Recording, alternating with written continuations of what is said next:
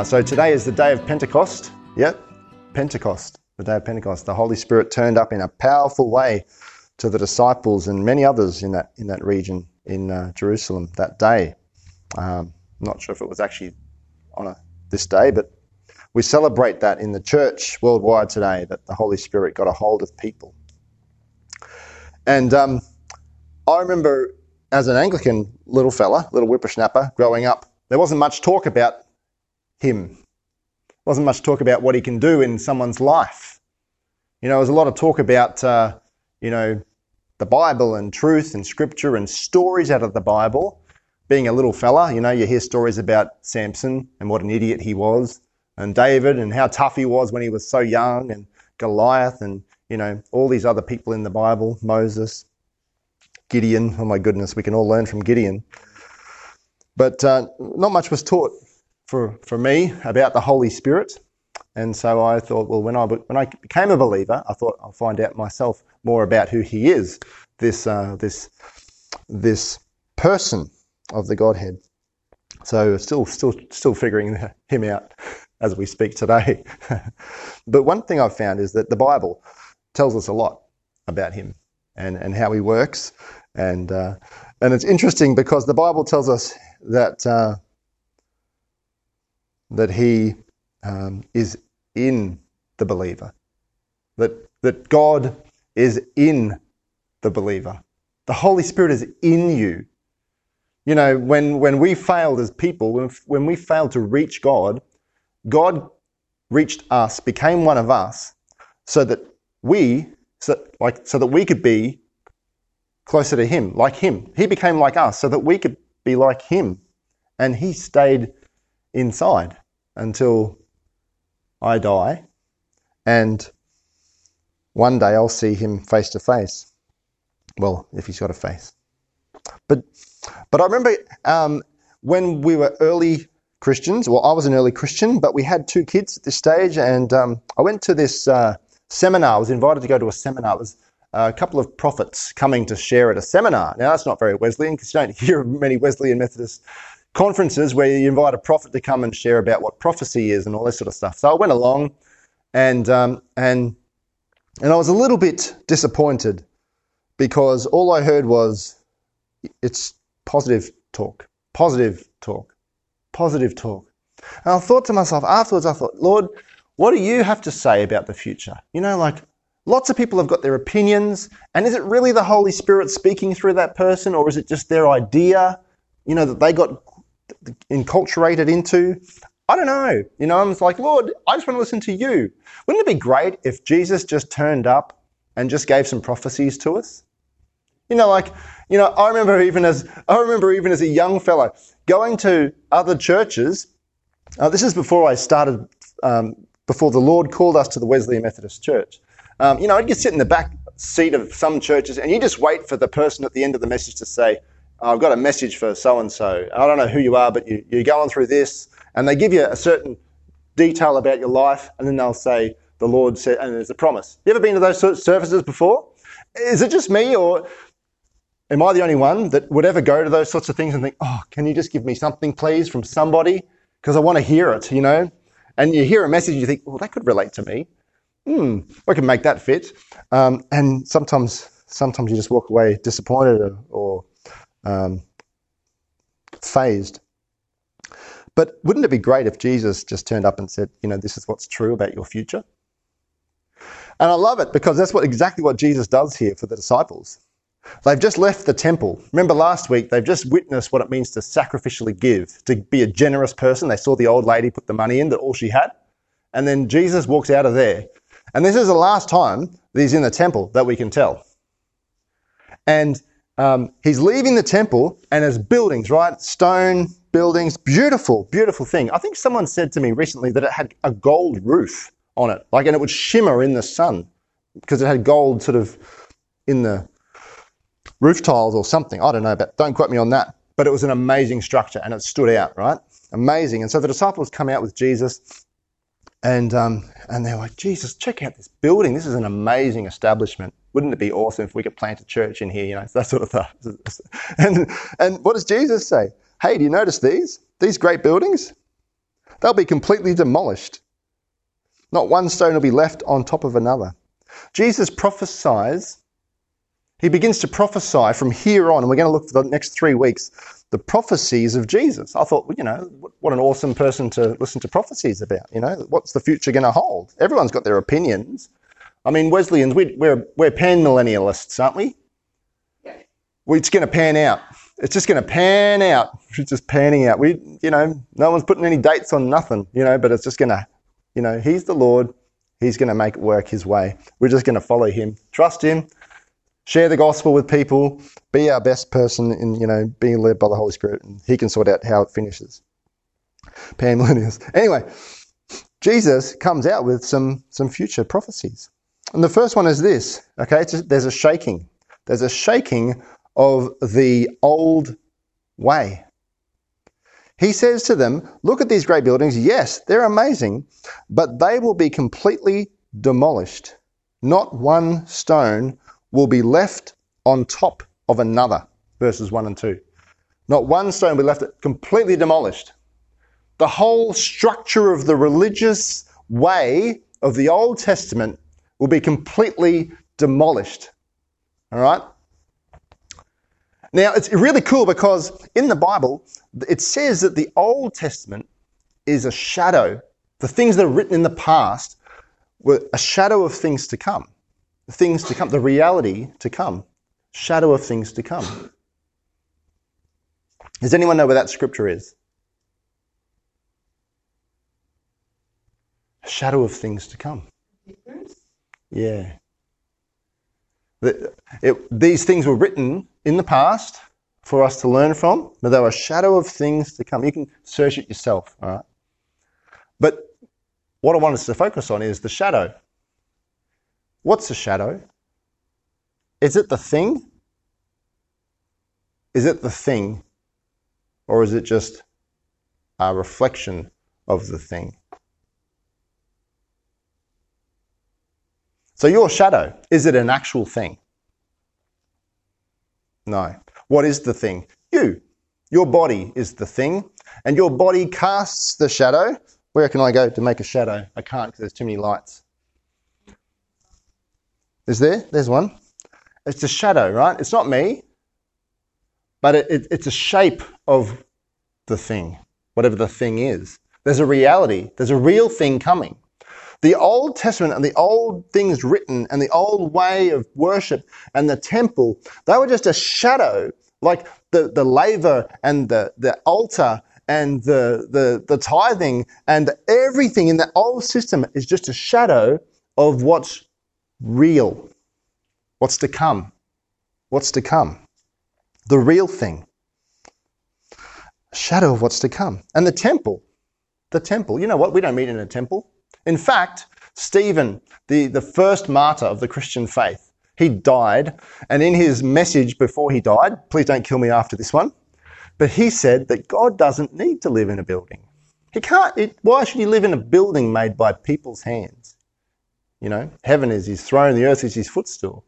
Who can make him a building, And we think that the temple was where God lived. David was the one who was promised to build the temple, but it ended up being Solomon. And, as if like God lived in that temple and that's where God lived, And that's where worship happened, and that's where the religious system happened. And that's where all the structure of the Old Testament was centered on the temple. And Jesus says, you know what? All that's just going to fall apart. That's just going to fall apart. The religious system is going to be shaken down. Nothing's going to be standing. No stone will be left on top of another. The religious structure will not stand. Hebrews 10:19-20 talks about your religion and my religion as a new and living way. A new and living way. And it's beautiful because we don't have temples anymore. We don't have priests anymore. Well, actually we do. We're all priests. We're all priests. And we actually do have temples. We've got lots of them. There's lots of temples. There's a few in this room. In fact, you'd probably guess that we're all temples right here, right now. You're the temple of the Holy Spirit. You're the temple of the Holy Spirit. 1 Corinthians 6:19 and 20, or 1 Corinthians 3:14, somewhere there en masse. We are the temple of the Holy Spirit, but your bodies are the temple of the Holy Spirit. The temple of the Holy Spirit. So Jesus says to these disciples, the old way is going to be shaken down. It's going to be destroyed. There's going to be destruction, right? The old things are going to be destroyed. And isn't it beautiful? Last year, we went through this trial called COVID, and we were all forced to do everything differently. We were forced to do life differently, birthdays differently, worship differently, work differently. We were forced to do everything differently. There was a shaking down. And in fact, I think church differently. We were forced into a place where we're like, what's really important? What is church? And a lot of churches, us included, were forced to think, okay, do we need to change what we're doing? Have we lost focus of what Jesus had in mind when he said, I will build my church, and the gates of hell will not prevail against it? Jesus prophesies here that the old system will be demolished. But often throughout the years, throughout the ages, you see the church trying to resurrect the old system in little places, and it never works. Never works. It's a new and living way. You are the temple. You're the new temple of the Holy Spirit. It's beautiful. That's what I see anyway. And then Jesus continues to prophesy. He's like, I prophesy positive things, over your life right now. Here they are. Attack. Attack is coming your way. Praise the Lord. There's going to be wars. This is going to be awesome. There's going to be famines and earthquakes. I believe and declare in my name. I declare there's going to be earthquakes and rumors of wars and wars. Oh my goodness me. There's going to be attacks. Have a look at verses 3 to 4. The disciples come up to Jesus and they say, they're sitting on the Mountain of Olives across from the temple, and they're looking at the majestic temple across the valley Kidron.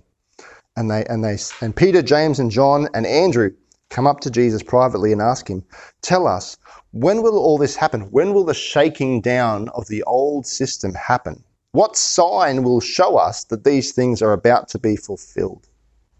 And Jesus says this, don't let anyone mislead you, for many will come in my name claiming I am the Messiah, or I am he. Let's not read past that. It says many will come in my name. Many will come in my name. Many people will come in my name. It's not like they're overtly against Christ. They're actually coming in the name of Christ to deceive. Jesus' first point, I guess, of prophecy is that there's going to be deception. There's going to be an attack of deception upon his people. Deception. Many will come in my name claiming I am he, I am the Messiah, and they will deceive many. How many will come in his name? One? Many. How do you know? How do you know if I'm one of them or not? How do you know if you're being deceived by someone coming in his name or not? Jesus promised to make you a temple. He first of all promised to disregard, to get rid of abolish the old way of doing things. And instead, he put his Holy Spirit in you and me, so that we would have the Spirit. Jesus calls him the Spirit of truth, that will guide us into all truth. He'll not speak on his own. He'll speak what he hears from Jesus and pass it on to the rest of us. So you'll find yourself in a situation where you go, I don't know if what Pastor Ian just said then was actually right. That might be the Holy Spirit. And if it is, please come to me after the service and say, look, Ian, when you said this, this and this, I'm not sure if that was actually right. And I'll be able to go, okay, well, maybe I'm wrong. You know what? And we can talk about it and we can open up his word, because the Bible is inspired and written by the Holy Spirit through different authors, right? His word is living and active, sharper than any two-edged sword. And his word is supposed to be used to encourage and correct and train us for righteousness. So the Holy Spirit is one way you can find out if someone is being deceptive, trying to deceive you. Another way is through the Word of God. Try and get a hold of the Word of God yourself. That's where the Reformation came from with Luther. Thank you, the Lutherans. This is where they meet too. But they weren't just going to take the priest's word for it. The Bible should be for everyone to read, And the Holy Spirit, the Lord speaks to me through His Word more than He does through any other way. I don't know about you, but sometimes you're just reading the Word, and there's a story there, but then there's something else happening at the same time. It's a synchronized thing. You're reading a story, and then in the middle of that story, God says something to you in that story. It's like when Jesus spoke in parables. He would speak a story that just made sense to every Joe Blogg in the whole neighbourhood. But then on another level, if you were really listening and really hungry, then you'll get the deeper meaning. That's what he would do. But he would hide the truth. He would hide the truth in something normal. So, Jesus prophesies. So he prophesies attacking. Can I just rhyme it? He prophesies attacking, cracking, and lacking. Attacking. So wars, rumours of wars. This isn't sounding positive, Jesus. This is not good for my life. I don't get the positive vibes here. This is all out war. I thought we could make this world a better place. But apparently, Jesus is saying it's going to get pretty bad. And attacking. There's going to be attacking on the church, right? In deception. All right? And you will hear about wars and threats of wars, but don't panic. Yes, these things must take place, but the end won't follow immediately. Nation will go to war against nation, and kingdom against kingdom. I take that as there's going to be nation against nation. What's the difference between nation and kingdom? It's like this civic battle between nations, but also kingdom against kingdom. It's almost like a spiritual battle or a group battle. There's going to be unrest and violence and fighting and war, tit for tat, revenge, unforgiveness. Let's just open up the news and watch what's happening. That's what's happening, right? It's been happening for a long time. And Jesus says this isn't the end. These just must take place. He says there's going to be earthquakes. That's the cracking. The cracking of the plates, right? Cracking of the earth. It's going to crack up, right? It's going to be earthquakes, cracking. And lacking is famine. Famine. Right now people are dying. Right now people are dying around the world because they can't eat food. They're dying. I was reading Samaritan's Purse. I was reading some sort of statistic. I might get it wrong. But 90% of all deaths in Cambodia are people under the age of 5. Like under the age of 5. 90% of all deaths. What's going on? Why is there famine? And you can throw your hands up and say, God, what are you doing? It's not fair. People are dying in wars. It's unjust. There's earthquakes all happening. People are dying. Innocent people are victims. And there's children dying from famine. What's going on, God? Don't you care? And he says, yes, I do care. That's why I put my Holy Spirit in you. Show them that I care. On the 13th of June, we're going to have Ruth Thomas coming to share a little bit about what World Hope International are doing. So that's going to be exciting. But, there's other ways we can serve and pray for international groups.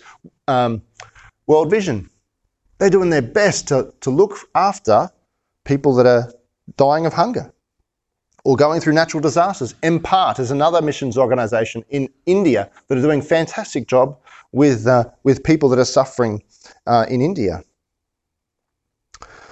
And Jesus said, this is what's going to happen. There's going to be attacking, cracking, and lacking. Can I just take that person? Can we just bring that home? For me as a believer, as soon as I put my hand up to say I'm going to follow Jesus Christ, what came first? Attacking. There's an attack. There's a spiritual attack going on. It's not just your friends and neighbours that go, oh, he's weird now. There's a spiritual thing going on we can't see. And they don't like the fact that darkness is getting overcome by light because people are coming to know Jesus. There's attack going on. There's cracking going on too. There's shifting of the earth in an earthquake, but a shifting on what I build my life on. I'm not going to build my life on achievement and you know what the world builds its success, measures its success on. I'm going to build my life on Jesus and his teaching, you know, like the rock. When Jesus talks about the rock and the floods and the rain came down. There's cracking. There is cracking. There's got to be a shaking down of the things that won't last forever in my life. And I lay them aside and I follow Jesus. Jesus said, take up your cross and follow me. And lacking too, lacking. Famine. What am I hungry for? Am I really hungry for the Lord and for his word? There's a beautiful proverb that says something along the lines of, I can't remember it now. I'll find out and I'll tell you. But it's beautiful. It's talking about hungry. It's talking about hunger and how honey, it tastes beautiful. But for a person who's hungry, they'll eat anything, you know. And if you're hungry, you'll eat anything. So I envisage the people sitting around Jesus' feet when he's teaching. Every word that comes out of his mouth, they're just hungry for it. With the measure they use, it's measured to them. Pressed down, shaken over. So there's attacking and there's cracking and there's lacking. This is great, Jesus, really great prophesying over here. I'm sure you're gathering a crowd with all this amazing good news and positivity in the room, Jesus. But he says in the end of verse 8, but this is only the first of the birth pains with more to come. Oh, awesome. Yes, I just love it. That encouraging promise, you know, not only is it going to be painful, it's going to be wars, it's going to be all this sorts of bad stuff, but there's more to come. Praise the Lord. Isn't that awesome, Christian person? Don't you just love that? I don't get excited about pain. I am the first one to say I have a low pain threshold. But I remember when Micah was born. I remember when Anna was, I remember when all the kids are born. But especially I want to tell you about when Micah was born, we were living in a little country house outside of Gympie in Queensland. And Sonia's mum was visiting with us because we were expecting our second child. So we've had one child already, so we know everything about being a parent, you know, one child. And so we're lying in bed one night and Sonia's having these Braxton Hicks contractions. I don't know if you know what that is. It's sort of like a fake contraction, getting your body ready. It's like a training exercise to get all the muscles and everything ready to have the real thing. They're like a shadow of the thing to come, right? And so we're lying in bed and Sonia's having these fake contractions because she's been having them for a while, like over the last few weeks, on and off. They just come and go. And it's annoying because the mum thinks, oh, excellent, I'm going to have a child. Oh, no, I'm not. You know, and it's like that. And then we're lying there and she's having these contractions. Not contractions, these fake ones, these Braxton Hicks contractions. And she said, right, McGill, we need to pray. And I said, okay, right, let's pray. Because I just want to go to sleep. It's like after 10 o'clock. And so I said, Lord, if this is it, make it happen. If not, just stop them. We pray in Jesus' name. Amen. On men, a water's just broke. You know, and it was just like, I was calm as. I was extremely calm.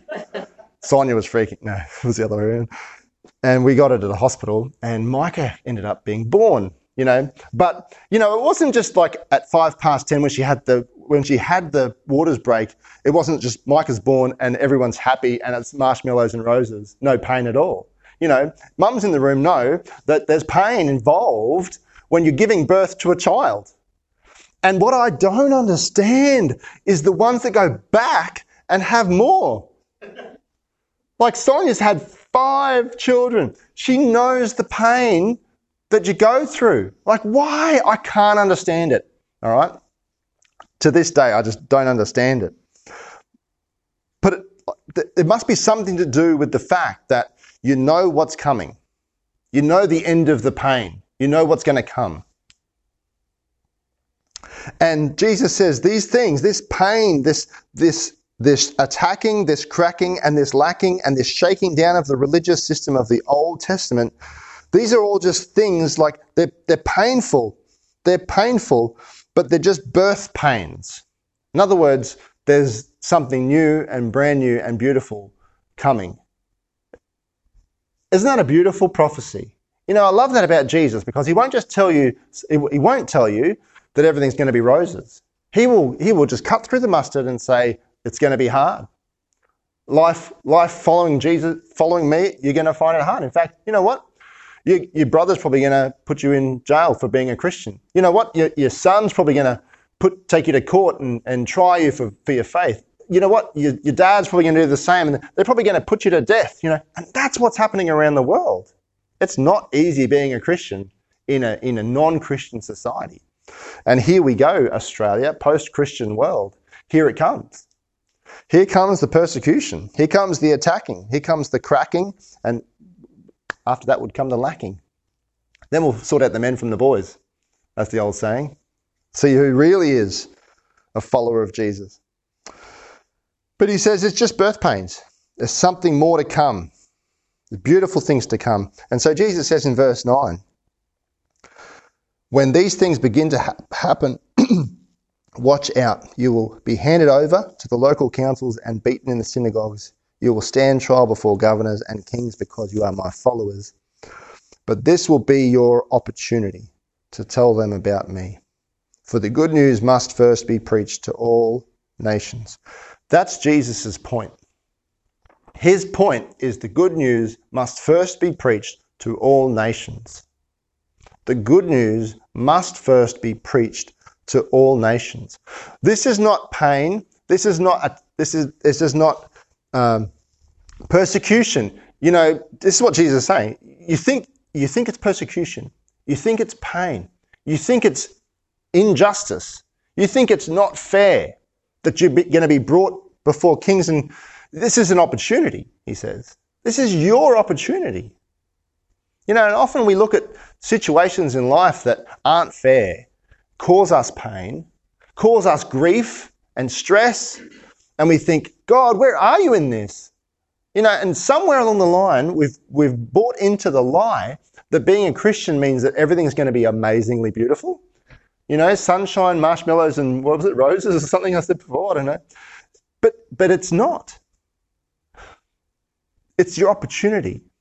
Anytime you go through a hard time or opposition or there's an obstacle in your way following Jesus, it's not opposition or obstacle. It's actually your opportunity. It's your opportunity to shine for him and declare who he is, to share the good news. That's what gospel means, right? Good news. Proclaiming the good news. It's beautiful in Acts. You see this playing out with the apostles. So James and Peter, right, are disciples of Jesus. And James ends up dying for his faith. Herod Agrippa, I think it is, kills him, chops his head off, right? And next in line is Peter. Peter is in prison waiting for execution the next day. And what's Peter doing? No, he's not. He's sleeping between two guards. He is sleeping. Like, yeah, he probably was praising God, but he was so in tune with the fact that it's an opportunity for him to declare something about Jesus that he was like, okay, well, God, you're in charge of this. He's sitting in between two guards and he's asleep. If I die tomorrow, oh, well, that means you're finished with me. If I don't, it means I've got an opportunity to declare who you are. He was at peace.